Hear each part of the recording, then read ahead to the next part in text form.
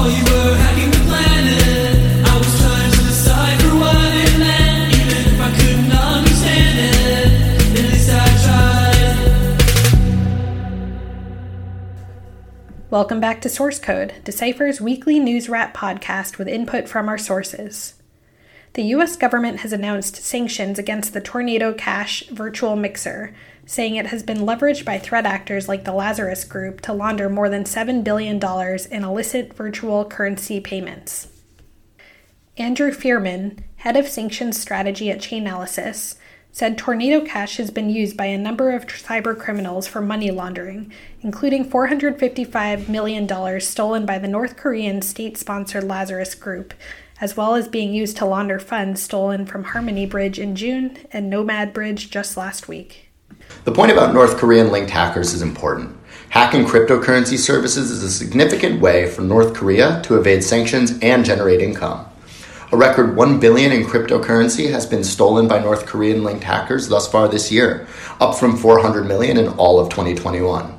For some perspective, South Korea's government-run statistical agency estimates North Korea earned just $89 million from official exports in all of 2020.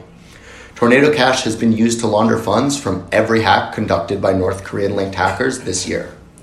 And this isn't the first time that OFAC has sanctioned a mixer for its role in laundering funds stolen by North Korean-linked hacking groups. In May, they also designated Blender.io. What makes Tornado Cash different is that it is a non-custodial smart contract mixer. Users simply send the funds they want to mix to the Tornado Cash smart contract and in return receive a cryptographic note they can use to withdraw their mixed funds to. Since becoming active in August of 2019, Tornado Cash has received over $7.6 billion worth of Ethereum, approximately 10% of which were related to stolen funds. As a smart contract-based mixer, sanctioning Tornado Cash isn't as simple as sanctioning a centralized service like Blender.io, as it simply can't be shut down. The smart contract code can run in perpetuity without maintenance from developers. Because Tornado Cash can technically continue to run, crypto compliance teams must stay vigilant to ensure the platforms they're responsible for don't transact with the now sanctioned mixer.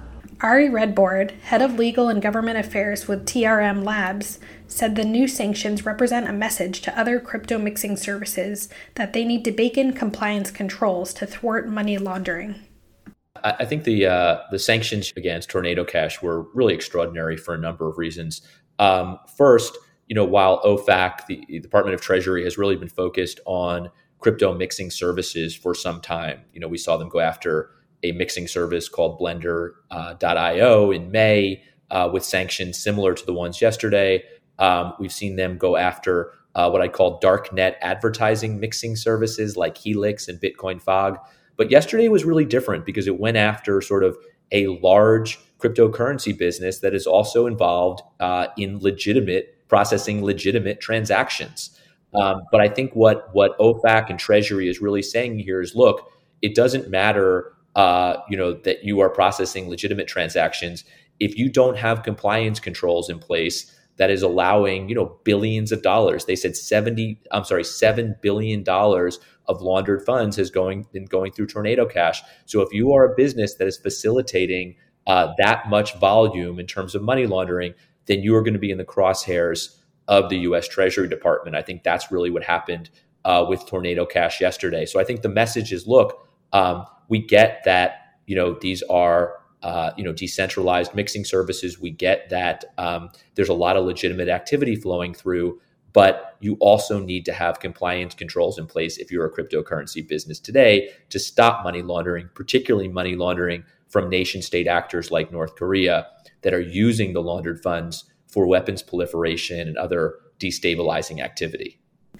In other news, Black Hat and DEF CON kicked off this week in Las Vegas, with top security professionals, threat analysts, and security researchers presenting on new vulnerabilities, exploits, and attacks.